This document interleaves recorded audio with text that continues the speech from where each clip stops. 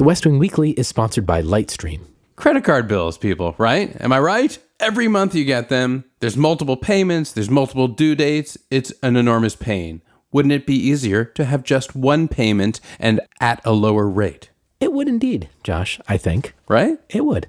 And it turns out you can if you get a credit card consolidation loan from our friends at Lightstream. In fact, you can get a rate as low as 5.95% APR with AutoPay. The online application is so easy, you can apply right from your phone. And you can get a loan from 5 large to 100 large. That's $5,000 to $100,000 with no fees. And then you can get that money as soon as the day you apply. Just for our listeners, apply now to get a special interest rate discount. The only way to get this discount is to go to lightstream.com/westwing. That's lightstream.com/westwing. Subject to credit approval. Rate includes 0.50% autopay discount. Terms and conditions apply, and offers are subject to change without notice. Visit lightstream.com/westwing for more information.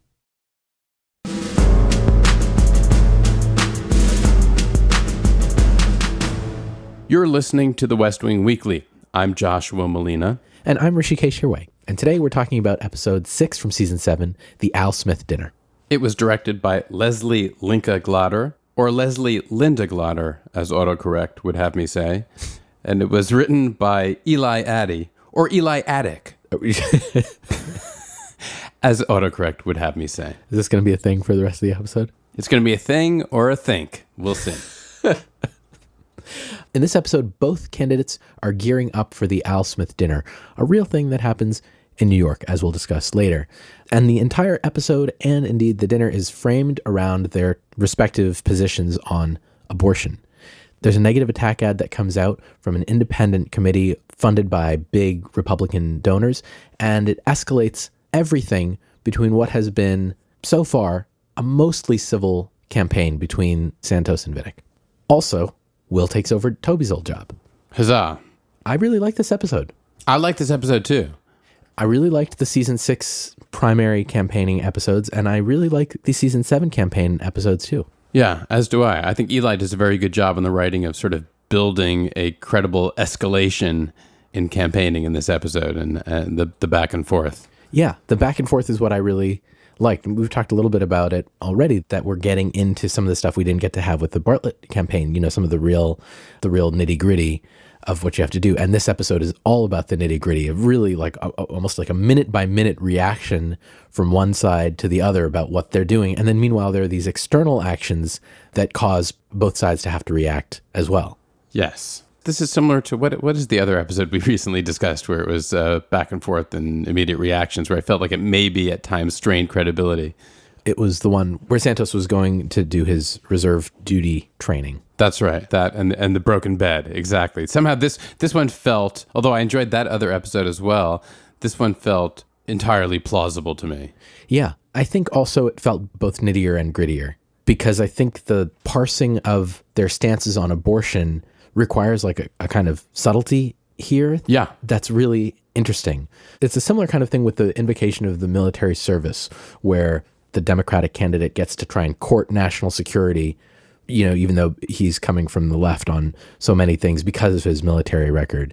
Here, it's a similar kind of dynamic where you have these two candidates who are trying to express something original about themselves, only instead of national security and border patrol, it's about abortion. And interesting also to see how the candidates' positioning of their actual views affects their ability to open up their appeal a little bit to the quote-unquote other side, but also affects, of course, the support they might receive from their base. Yeah, and there's just some element of math involved. Okay, we can pick up these many points by going to people who are outside of our normal base, but then do we lose an equal number on the other side, or do we get to hold on to those? You know, there's, I'm sure somewhere, a lot of Excel spreadsheets being crunched. Yes, exactly. It felt that way to me. And one of the interesting tensions of this episode is sort of the juxtaposition of that kind of political calculus with very, very important issues. So, you know, the political stakes versus the ethical stakes. Mm-hmm. And the Nebraska stakes. I mean, and Indeed. The Omaha stakes. The Omaha stakes.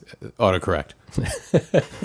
Man, I need autocorrect. We need auto fact checked correct. Man, that would slow us down. Well, no, it's auto. It happened for us. Not to be confused with the guy who works on the Santos campaign. Auto. Correct. I'm with you.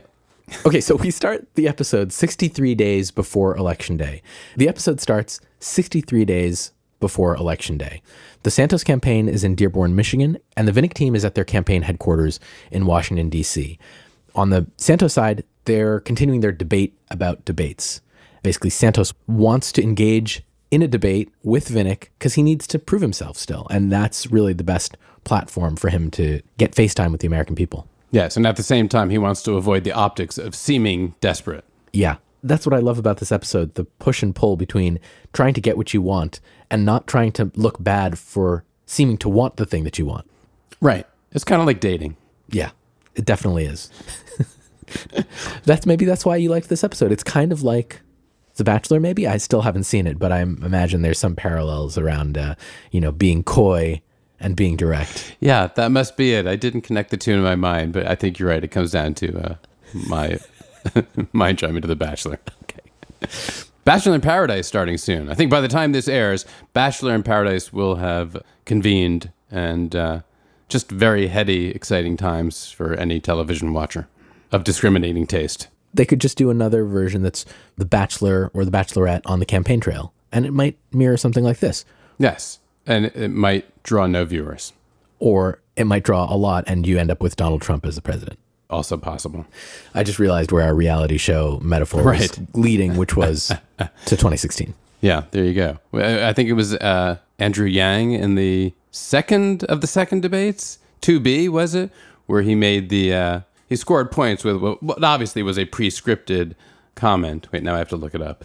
Andrew Yang, Phillips Exeter Academy. Oh, really? Yep. I didn't know.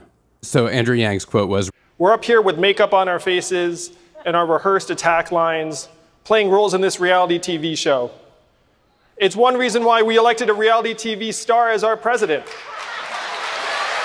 We need to be laser focused on solving the real challenges of today." I love that he sort of calls out rehearsed attack lines as he's delivering in a rehearsed attack line. Yeah, I like, dude, that's very meta. Well done. Mm-hmm. I never met an attack line I didn't like. The timing, again, is great. We're talking about this debate episode while debates are happening all around us. And it goes to show, there are people who are being talked about, even if they're not being talked about in the most flattering of ways.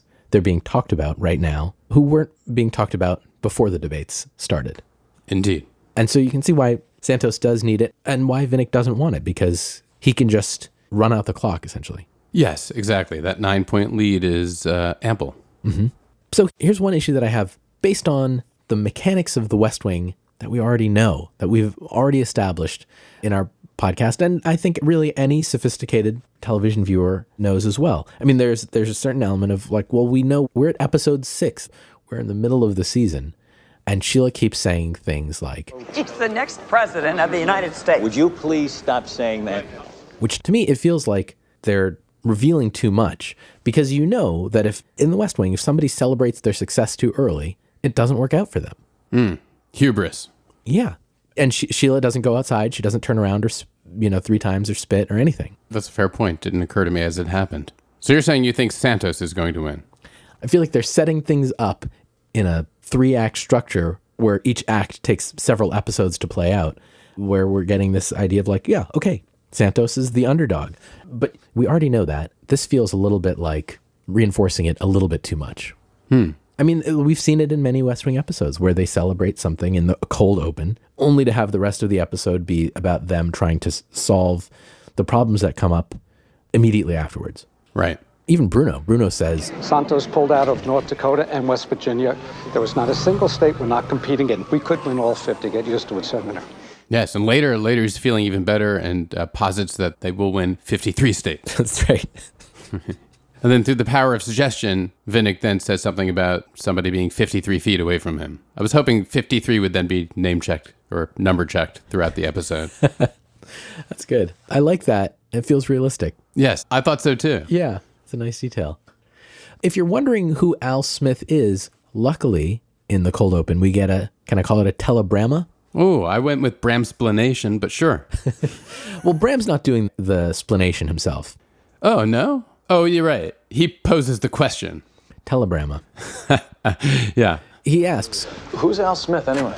and and this is where it just gets silly, but you just got to get the business of TV done, where Bram says, Why is the dinner such a big deal? like, all right. Well, why don't you come over here and sit on my lap, Bram, and I'll teach you a little bit about politics. I love that scene, that line. It really feels like everybody's like, well, we're just doing this thing that we need to do. Like the way that That's right. the way that Matthew Del Negro delivers that line, it almost like he's in on it too. He's like, all right, well, he almost turns to the camera And winks. spiritually and says, Well, somebody's got to ask. exactly. So why is the dinner such a big deal that you would name an episode after it? It would have been funny if the next line were just Santa saying, "You're fired. Right. Yeah, exactly. You don't know anything." How did you get into this room? So, yes, the dinner is held in honor of Alfred E. Smith, not to be confused with Newman, four-time governor of New York, first Catholic candidate nominated for president back in the 1920s. It is held on the third Thursday of October. It's hosted by the Archbishop of New York. It's a benefit, and all the dinner's proceeds go to benefiting the neediest children of New York, regardless of race, creed, or color. Very nice. It's been a place where presidential candidates speak since 1960. JFK and Richard Nixon spoke at it, and almost without exception. There have been a couple of exceptions, and those are kind of hinted at here. In 1996, President Clinton was not invited to speak because of a bill that he vetoed, a bill that would have outlawed late-term abortions. Yeah, I think that this episode in its way is sort of referencing that.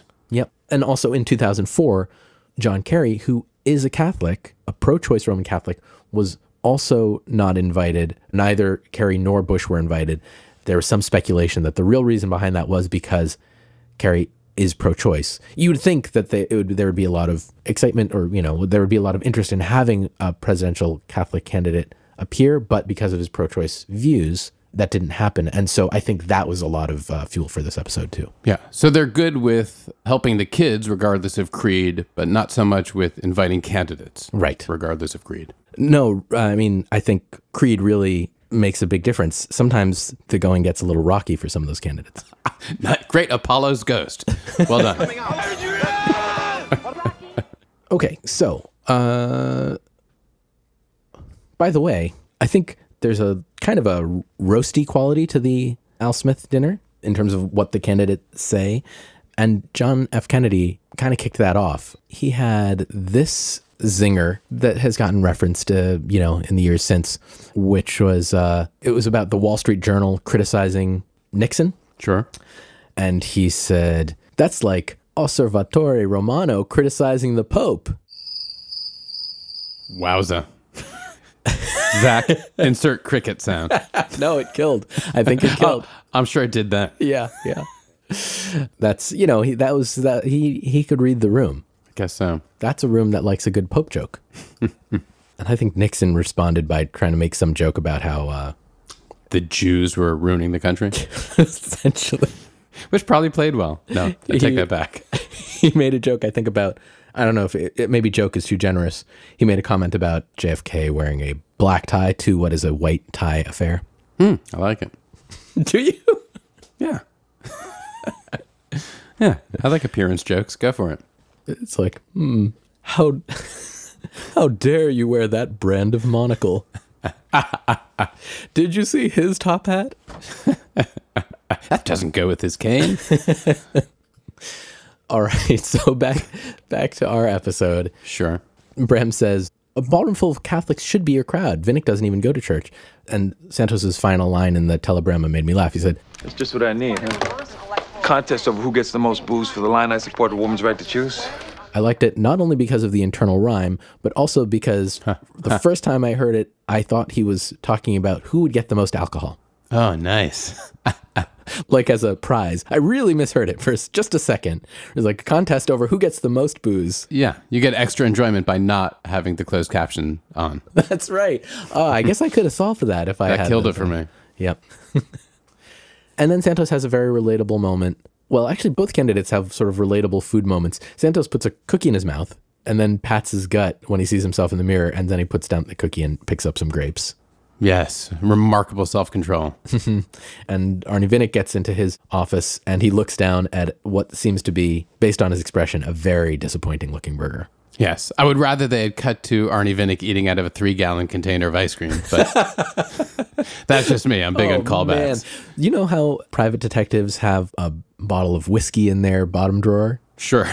I'm going to start keeping a 3-gallon tub of ice cream in the bottom drawer of my desk at the studio. Or just a flask of ice cream in your hip pocket. A hip flask of ice cream would probably melt enough to the point where I would just be sipping it. Chocolate hip flask is my favorite flavor of ice cream. Chocolate hip flask is my favorite band at Lollapalooza this year.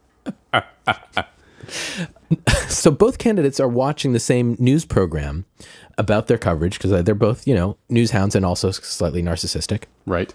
And then a commercial airs. Neither of them know about it, but a commercial airs. It's paid for by the Committee for the Integrity of Human Life, and it attacks Santos for his pro-choice views, which are in actuality very close to Vinnick's.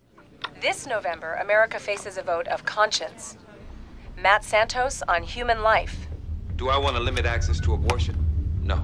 Turn on No, I'm MSNBC. telling you. I like how that moment plays out and how they both are seeing the ad, realizing this isn't coming from us, is it coming from the other guy? And in fact, it's coming from a third party, this 527. I like how they both react to it like it's bad news. Mm-hmm. That's what I really love about this episode, that these factors, again, that should potentially be helping one side or another, it's all bad for everyone. Yeah, I had to keep pausing through this episode and think about each new event and how it might affect, because it's interesting how everything cuts both ways. Yeah. It's all, the nuance and the subtlety is kind of fascinating. Yeah, it really is. It takes this from just sort of a campaign episode of the week kind of setup into a really thoughtful place. I also like the idea that each calls their aide de camp and says, turn on MSNBC, as if there's actually could happen so quickly that they could catch the rest of the 30-second ad that's currently airing. Got it. Yeah. So this ad is bad for everyone because it becomes this external catalyst in a potential negative ad war between the two sides. And I love how they talk about this in the episode. It has this feeling of almost like Cold War, mutually assured nuclear. Oh, I was just about to say Cuban Missile Crisis. Yeah, there is this feeling of super high stakes, which of course it is, presidential campaign, and the feeling that the situation is fraught. It's so sensitive that, any little move, even not instigated by one side or the other, could set off this domino effect into an explosion. Yeah, and they've lived so far in this kind of uneasy calm where neither side is going negative, even though the RNC is coming up with negative ads against Santos, and the Santos campaign have tried to come up with some of their own as well. Josh is measuring people for chicken suit. Right. He's like, I got another one in me. But neither candidate actually wants to go negative, even though they know that this can be an effective tool. They both have good West Wingy idealistic cores that really want to just keep things clean, keep things about the issues. But then this Committee for the Integrity of Human Life comes in and throws a wrench into the works. And then it immediately sets off sort of, how do we react to avoid this, and who's going to denounce this spot? Can Vinnick himself even denounce it, or is that a loss for him? Yeah, that uneasy calm has been punctured. And so it's like, well, what are the choices here? The only option to try and get back to some measure of relative calm is for them to denounce it immediately and vehemently so they can say, look, we weren't behind it, and go back to things as usual. But in the absence of that, it feels like they're implicitly endorsing the ad, and therefore we're off to the races in negative ads. Mm-hmm. And people are split on it. Like the RNC chairman shows up and he says he is not going to denounce it. That's Dean Norris as Steve Hodder, the fabulous Dean Norris, whom we all know from Breaking Bad and many, many, many other things, including Brad Whitford's post-West Wing series, The Good Guys.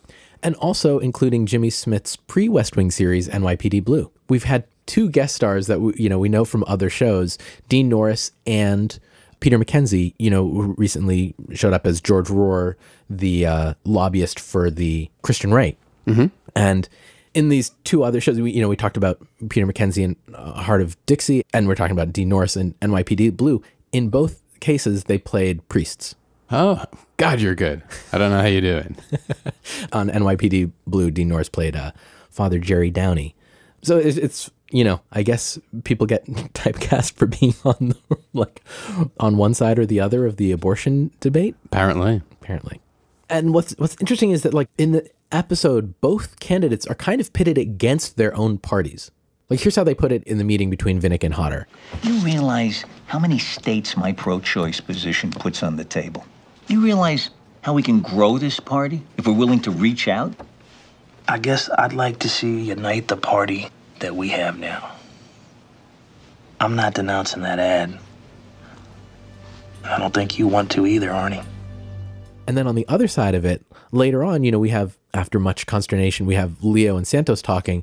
They're talking about this pro-choice lobbying group endorsing one of the candidates or the other, and they're going to meet with them, and Leo says, "Tell them you're taking the stage at the Al Smith dinner right next to Vinnick and defending a woman's right to choose. And be ready for me to be the only guy clapping." So I'm the abortion without limits guy, huh? For the pro-choice party. You got to dance with the one who brung you. And much later in the episode, we get their actual core positions on the thing that kind of put them actually a little bit on the other side of one another. Well, are you talking about Santos's later admission that he considers life to begin at conception? Yes. I think what you're trying to say is that ultimately, and I think this is one of the strengths of this episode and surprise sort of turns, is that when we get down to, regardless of the politics of it, what the candidates themselves believe, we discover, and I think it's quite a moment, that Santos confides to Leo that he believes that life begins at the moment of conception, regardless of what his political stance on abortion is. And Vinnick further clarifies that he's government stay out of our lives Republican. Yeah, he really says that the Republican Party's macroscopic platform should be on the side of upholding Roe v. Wade. I joined this party because the liberals were the ones who always wanted something from the government, and we just wanted government to leave us alone, especially when there's no consensus otherwise. I'm trying to lead the majority who agrees on that. Yeah, they're both kind of stunning concessions in their ways. It's a mind bender. Yeah, and it really bends them towards one another. The hair splitting that has to go on in this to try and position one candidate in a different light than the other on their abortion stance is really neat. Yeah. The other external factor that comes in besides this attack ad is the idea of an endorsement from a pro-choice lobbying group. That's yet another curveball that comes at them, because it is very bad for the Santos campaign to have, a group that should be really at the core of Democratic support endorsing a Republican. And for Vinnick, he also doesn't want that to happen in a way, because even though he is a pro-choice candidate, getting the endorsement of a belief that he has already publicly held is going to alienate people who disagree with that position. Right. It's what we discussed earlier, which is that, it's almost with each new beat in this episode, somewhere in the background, my mind's crunching numbers, as are theirs. Yeah. This endorsement feels like it could be the coup de grace it could be the end of Santos's campaign. But at the same time, Vinnick's got to wonder how many votes he's going to lose from his base if he gets this endorsement, or if in any way seems to be courting it. And that's, I think, the part that I'm so fascinated by. Vinnick is a pro-choice candidate. There's his voting record.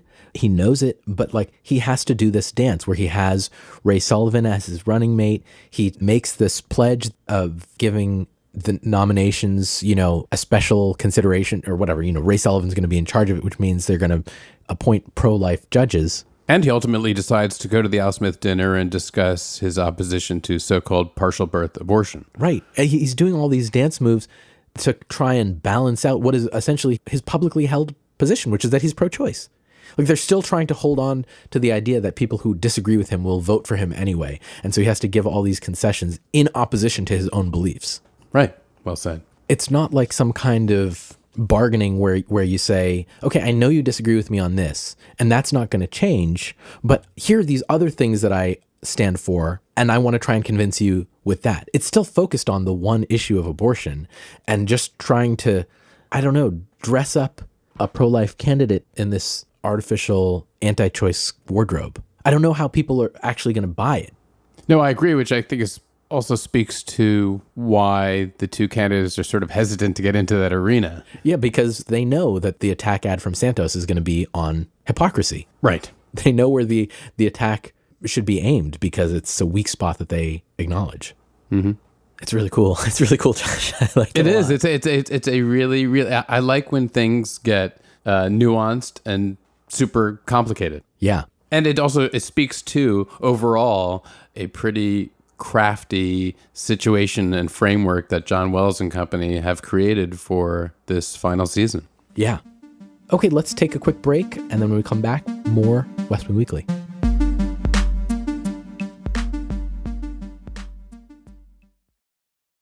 Rishi, did you know that according to the FBI, the average loss in a burglary is over $2,000? That can be hard to recover from. That's serious. Yeah. And right now, it's summer. July and August are when the most burglaries happen. It's stealing time. The crazy thing is that only 1 in 5 homes actually have home security. Yeah, that makes no sense. But maybe that's because most companies don't make it that easy for you to get it. It can be confusing. It can be expensive. Yeah, it can take a lot of time to get it set up. It's kind of a hassle. But that's not the case with SimpliSafe. SimpliSafe will protect every one of your doors and windows in all of the rooms with 24/7 professional monitoring. That's right, and they make it easy on you. There's no contract, no hidden fees, no fine print. You can check out all the awards that they've won, from CNET to the Wirecutter from the New York Times. But the thing that makes SimpliSafe really stand out is their video verification technology. That's right. They're able to visually confirm that the break-in is happening, and that allows police to get to the scene 3.5 times faster than other home security companies. Because false alarms happen with some regularity, a lot of times police assume that it's a false alarm, and your home security alert goes to the bottom of the list, but that doesn't happen with this. So visit simplisafe.com/westwing, and you'll get free shipping and a 60-day risk-free trial. Yeah, you've got nothing to lose. So go now to simplisafe.com/westwing. Make sure you go to /westwing so that they know that we sent you. That's simplisafe.com/westwing. The West Wing Weekly is sponsored by Squarespace. How we love Squarespace. Squarespace is the engine behind our website. Squarespace is so easy to use and so easy to set up that if you have an idea that you want to put out there in the world, you can get it up and running in minutes with a Squarespace site. Say you're an actor like Josh here and you want to make a website, joshmalina.com. Well, joshmalina.com doesn't exist yet, but it could. Go ahead, sign up, beat me to it. Oh man, we're inviting trouble. But you could troll Josh by getting joshmalina.com set up and just make a fan site dedicated to all of the ways in which you're crushing on Josh. You could do that with a Squarespace site using one of their beautiful templates. And the great thing is, not only do you get a website through Squarespace, you can also get a domain like joshmalina.com. You can get both the address and the actual website. Right, but you might want to do it for yourself. Grab that domain and share with the world. You can share your thoughts in blog form. You can sell your product or service. You can share your creativity in so many ways, and Squarespace makes it easy. I made my website with Squarespace. It's rishikesh.co, and I can tell you, it was easy. It took me an afternoon to get the whole thing set up. So go make your website. Go to squarespace.com/westwing, and you'll get a free trial. When you're ready to launch, use the offer code WESTWING to save 10% off your first purchase of a website or domain. Again, that's squarespace.com/westwing, and the offer code is WESTWING.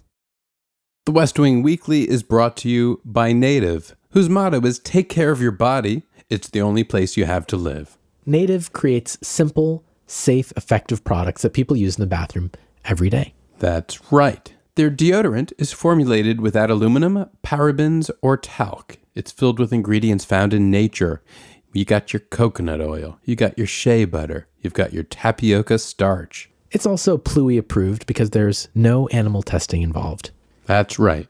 You get free shipping and returns with Native, so why not try it? I'm here to tell you it works. I smell awesome. They have great scents, including stuff like eucalyptus and mint, which I really like. They also have lavender and rose. It just makes sense to buy it. I see what you did there. For 20% off your first purchase, go to nativedeodorant.com and use the promo code WESTWING for checkout. That's 20% off on your first purchase simply by visiting nativedeodorant.com and using the promo code WESTWING when you check out.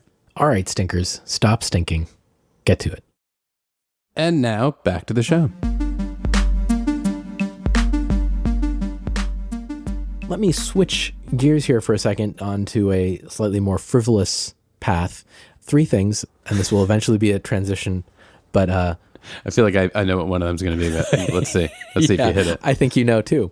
First, let's start with Bruno's tie. Did you notice Bruno's leopard print tie? I didn't. Damn it. It's probably for the best. I didn't spot it.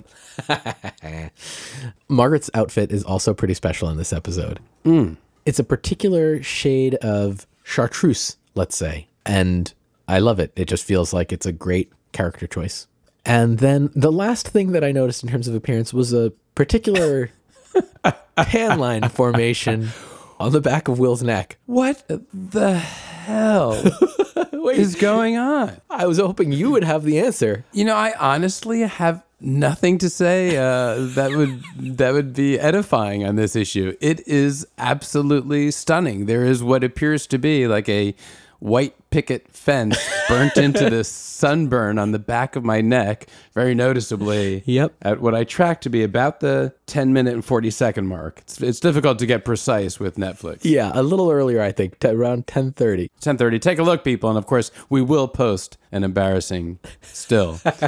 I don't know what to say. It's on the back of your neck in a way that feels like it had to have been either some kind of weird collar or piece of jewelry that was on your, on your otherwise quite red neck. Yeah, it put me in mind of a very weird, odd moment I had one morning when I woke up and I had what looked like an imprint on my arm of some sort of letters of the alphabet, and then a little bit of ink, like pen ink, that looked to me a little bit like a swastika. And I came out to my wife. I said, I think I was abducted by aliens last night. I've got a series of marks and messages. Never quite understood what the ink thing was, but apparently I had leaned against like a Nike shoe, and my wife figured out forensically that I had just the imprint of something with an English word on it that had pushed against my arm. Wait, do you have some weird limited edition swastika Nike? Not quite sure what the swastika was about. I guess it was just unfortunate ink stain on my arm. But I literally was saying to my wife, there's still about 9% of me that thinks I was abducted and some sort of experiments were conducted. But my wife never lets me forget that.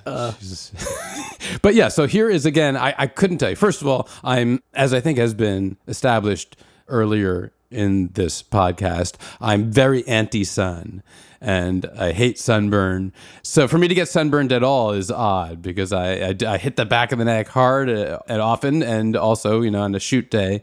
I mean, maybe I wasn't working the day before and I was out in the sun, but it seems very unlikely. But it's just absolutely inexplicable why there are these symmetric U-shaped marks of whiteness against the sunburn in the back of my neck, made all the more puzzling by the fact that there's a pretty clear shot of Will's neck at around the 20-minute mark, at which there are no markings and no apparent sunburn.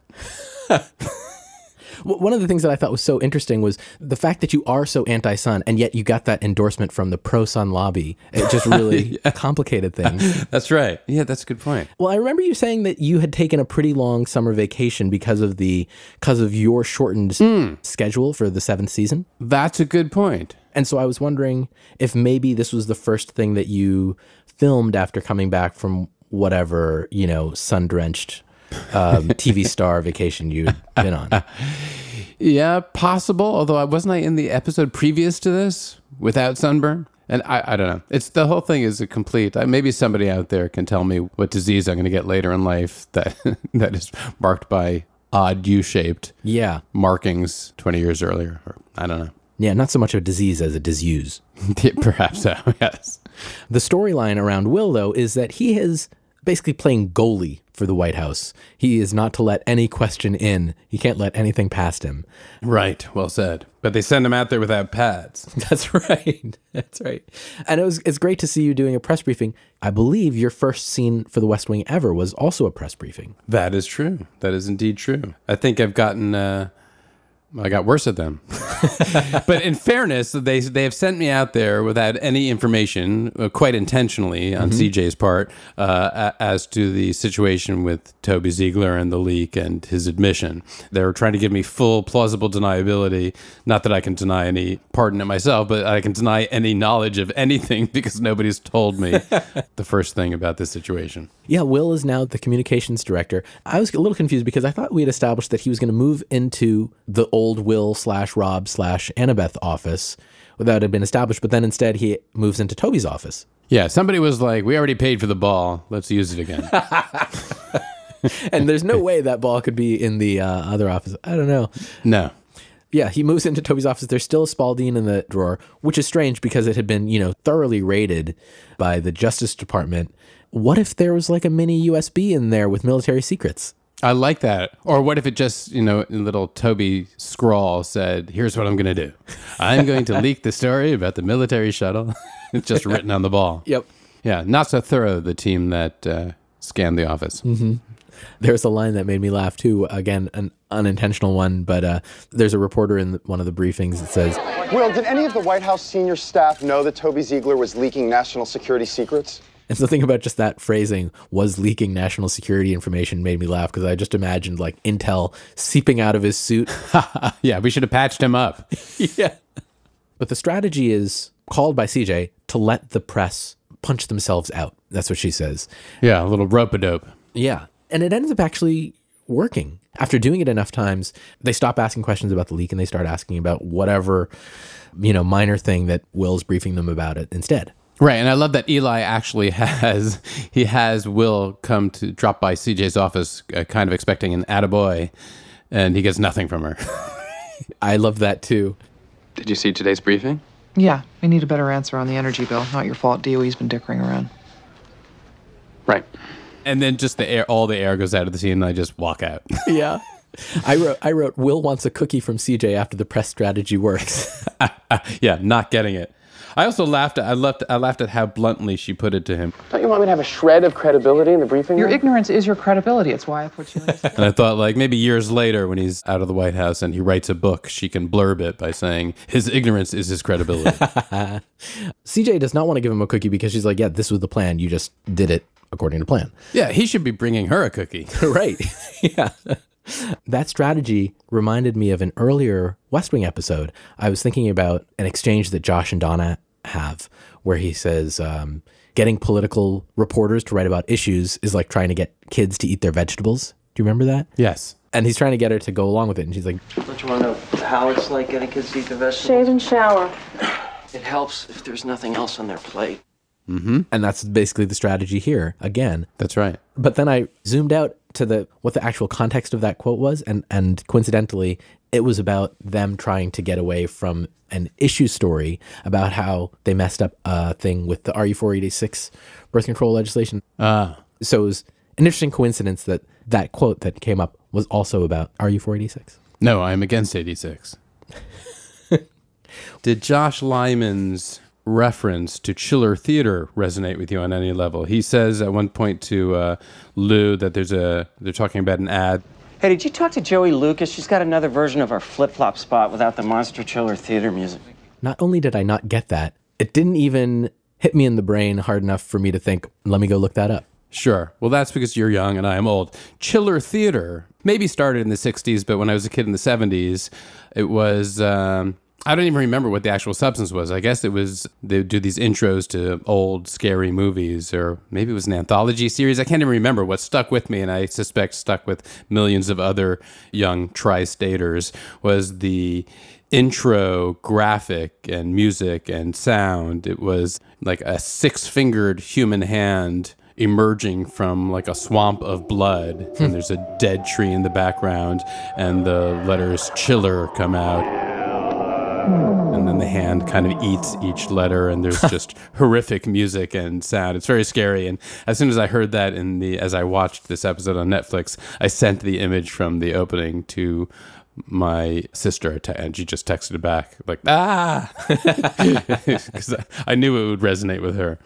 There's another horror reference in here too, one that I did catch, where Vinnick calls Donna Tippi Hedren. Yes, I know. I wasn't even sure why the reference to Tippi Hedren, famously of The Birds and other movies. Yeah, I really hear people referencing Tippi Hedren in relation to The Birds, and I thought that it was a little bit of a mean dig at Donna, because I think the idea is that, Tippi Hedren's running around, flapping her arms around, trying to get birds to stop attacking her head. But maybe it's just that he was saying, oh, here's a pretty blonde woman.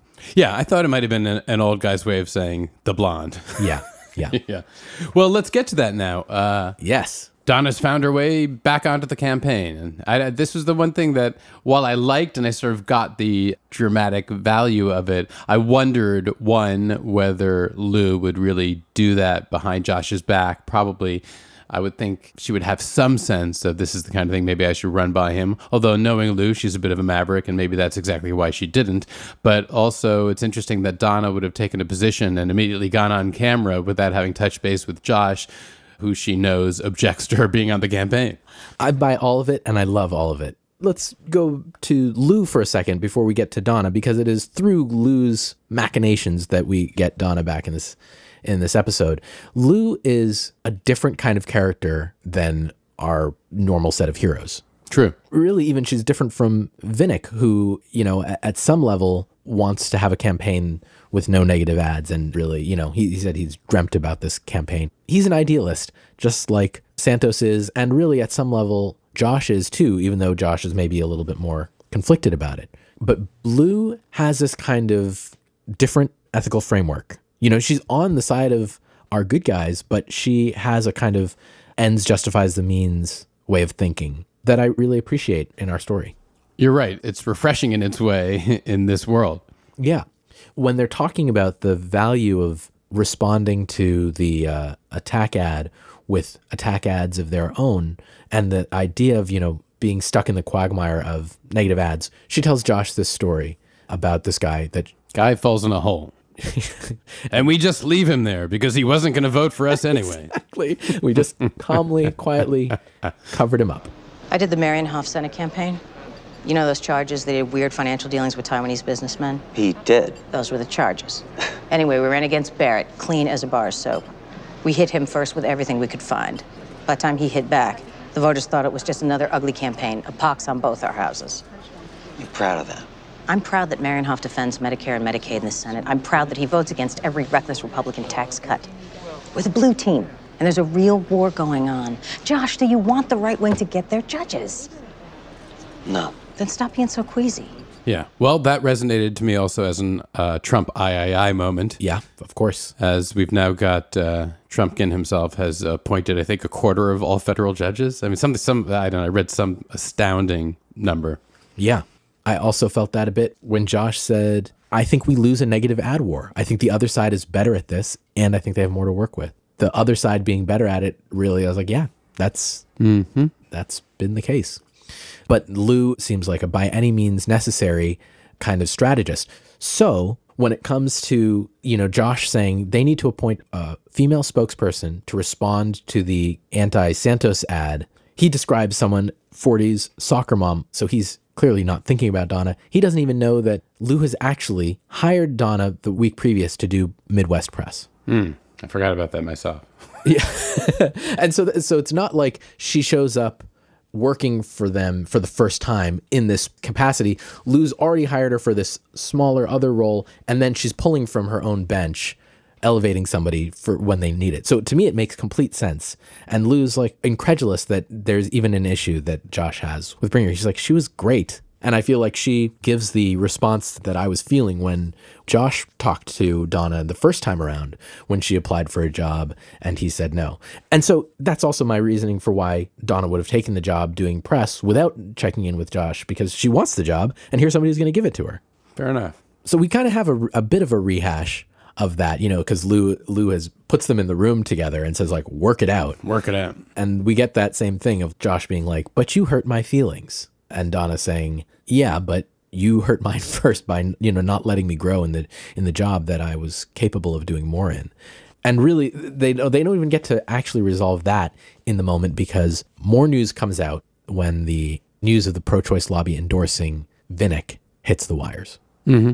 So ultimately, Josh, I think at the end of the episode, you see the door opening up a little bit for him because Donna has good ideas. They're on their own side. They're an interest group jockeying for influence. You think their supporters will vote Republican no matter what their leadership says? Poll that. I bet 85% of them are dyed-in-the-sackcloth Santos supporters. And then Josh says, all right, let's put that in the poll. See, I told you I could come up with a good poll question. Yeah, exactly. Hey, one other Will question. How about that big pratfall towards the end of the episode? Yeah. How'd that play for you? I knew it was coming, so I was looking for it. It played like the opposite of a deleted scene, you know, or how do I say this? Like the episode was running short. They're like, so throw that thing back in. Yeah, exactly. Fair enough. The pratfall itself, I thought, was very convincing, and I hope you were okay.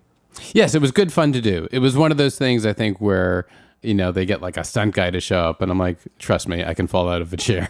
Did they have a stunt guy? I don't remember exactly, but it's usually what happens when an actor is going to do anything beyond just walk around. There's usually, you know, a lot of concern about safety and this and that. And anything that's like this, where like you're literally going to fly out of a chair. Yeah.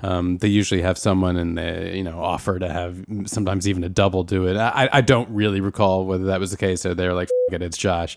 He's only got 9 episodes left anyway. I just remember I like to do everything that I can, and I am good at things like falling out of a chair. So I'm sure they put out some sort of mat down or something, but I remember just like, I'll just fall out of my chair. Yeah. I'll be okay. Okay, so low grades for the fall, but I enjoyed doing it. No. High grades for the fall, low grades for the scene.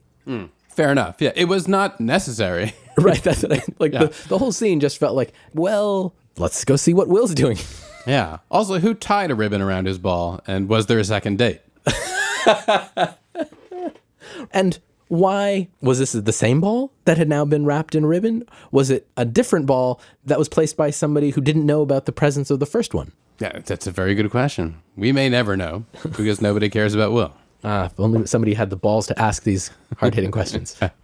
Rewatching just for the last bit on the falling out of the chair bit. Yes. I wished that the second throw, my memory is that there were 3. Apparently things are funny in 3s. Mm-hmm. And so I successfully throw the ball against the wall and catch it the first time. The second time, I wish I had pitched it like a little bit higher, like I was increasing each time. Setting it rather up. than like, why the hell did he do that on the third throw? Right. Why did he throw it so hard? Was he trying to fall over? Yes, he was trying to fall over. So I was a little bit critical of my own performance there. I think my second ball trajectory was slightly off. You know, I think I would completely buy that, because as we've discussed, you are a lover of cheap thrills like me. Right. And a great example of a cheap thrill would be to try and see how far you could lean back in a chair without it tipping over. Yes. While throwing a ball at just the right angle to keep your position intact. You know, like it's not enough just to stay balanced in the chair. You also have to add this other element and catch it. And how far can you push it? The idea of the cheap thrill is to get close to falling over. Of course, right. Yeah, I think there was that would have been a better approach to the scene. Were I to shoot it today, that would have been my approach. I got a lifetime of regret. There's always the reboot. That's right. Which should we announce? No, we'll wait for later in the. So I wanted to go back to the Lou philosophy and contrast They're it not with... booing, they're saying Lou. Right. And I'm saying Bruno. Nice. Bruno says to Vinnick that there is a way for him to accept the endorsement of the pro-choice lobbying group and therefore cement his win in, like, you know, this is the line that you were talking about. We'd win 53 states, a couple of desert islands. And no need for negative ads. There's something nice about this moment for Bruno. I feel like it's unwritten, but I can't help but think about this moment of Bruno's in his career, that it feels different. This kind of discussion feels different from how Bruno talked about the Bartlett campaign when we first met him. There he felt a little bit more like Lou, you know, where he was like, I'm the person who's here to help you win. You want to do things like this. You want to be lofty. I want to help you win. He says, yeah, we still win, but we win dirty. Wouldn't you rather outflank him on the left? You're right. That's a shift for him. Yeah. And in the backstory that I've created in my mind is that Bruno is looking at this as maybe the last campaign that he's ever going to work on. Like that he's looking at the end of his career and he wants to sort of get away from, he knows he's picked a winner, basically. Like either strategy means that Vinnick wins. And so he wants to go out with one where he really got to espouse the high-minded ideals that he usually has to undercut. Yeah, I think you're absolutely right. I'm planning to do a similar thing. When I sense that I'm on my final acting job, I'm going to try. Really go for it. Yeah. Mm-hmm. And I like that, even if it's entirely just in my head, I like that coloration of his character. I mean, it's not entirely in my head, because he is saying that. No, I think you're absolutely onto something. Yeah. But Vinnick decides against it. you know, he says he is going to go to the Al Smith dinner, essentially to try and veer away from his pro-choice positions by emphasizing his caveats. There's just a great sort of series of chess moves that they all kind of know in their head. He goes to the Al Smith dinner, and he knows he's going to do it by trying to emphasize the caveats, you know, by saying he's against the so-called partial birth abortion. But that means that Santos is going to hit him with negative ads about his hypocrisy, and that means they're going to hit back with their negative ads and ultimately win because they're better at it. The battle is joined in a negative fashion. Yeah, and that's sort of what it feels like the setup is when we finally get to the dinner. And we have this great final scene between the two of them in the kitchen. Epic ultimate scene to this episode. Yeah. I love that we don't actually get that the episode ends right before the actual dinner begins. Oh, for sure. I like that way of titling the episode, you know, that like it's what's beyond the door, but we never actually go past the door. Yeah. And I love the way it's staged and shot by Leslie Linka Glotter. Mm-hmm. It's just a great episode. It looks great. The acting's great. It's well written. I love how it's shot, and I love how they're in this tense moment. We can hear just faintly, but we can hear that they're starting to be introduced. And so they've got sort of final moments to hash out this debate thing. Yeah, it seems like they're just going to sit there in that tension and just wait to go out. But then Santos breaks the silence finally and says, Next time you decide to smear me, maybe you'll have the guts to do it yourself. Yeah, there's a lot of rack focusing back and forth, and you're kind of wondering, is either of these guys going to engage the other? Yeah, there's a little bit of spaghetti Western feeling to it. Mm-hmm. Even though they aren't actually looking at each other, you're just like, who's it gonna be? Yeah. They get a moment where they both get to say what they really want. No negative ads. No attacks in our speeches out there. If we can have a real debate on the issues, just you and me. These are the things they really want, and they don't have Bruno, they don't have Lou or Josh or Sheila or anybody kind of getting in the way, and they come to this agreement. But I also really love that this moment of détente doesn't mean that they're buddies. No, at all. Yeah. And I was taken a little bit back when Vinnick kind of turns it and kind of says, like, well, you just signed your death warrant. It's a hell of a way to end your campaign. Oh, I'm just getting started. What a great line, and kind of unexpected, where they've just kind of come to an agreement, what seems like a gentleman's agreement. Right. It's like, all right, sucker, you're done. Yeah, and Santos says, oh, I'm just getting started. Like, it's so great. It's it does avoid a feeling of it being pat, you know, of being too cheesy. It's like, oh, look, right, common ground achieved. It's like, no, they're still out for blood. It avoids a sentimental sort of maudlin ending in the best way possible. And I also like the sort of the stillness of the moment and the fact that we've got just the two candidates after 45 minutes of these candidates and their staffs discussing everything that happens at every step along the way. Finally, it's just the two guys, and that's where you can get something done. Yeah. I'm going to end this with saying for the, 6th time, great episode. Great episode. All right. That does it for another, I think I'm going to say it also, great episode of the West Wing Weekly. I know you love it when I say that. Great episode. Great work.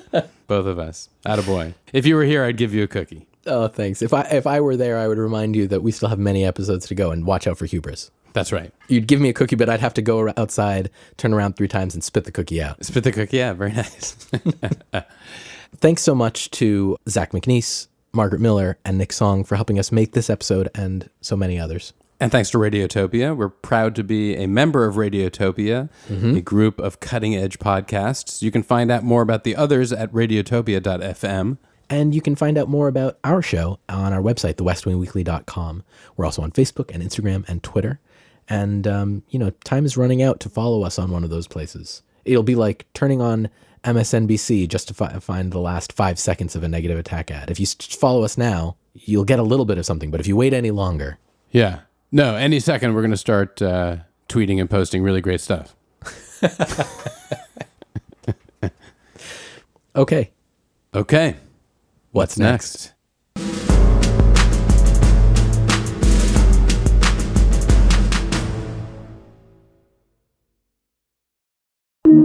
Radiotopia.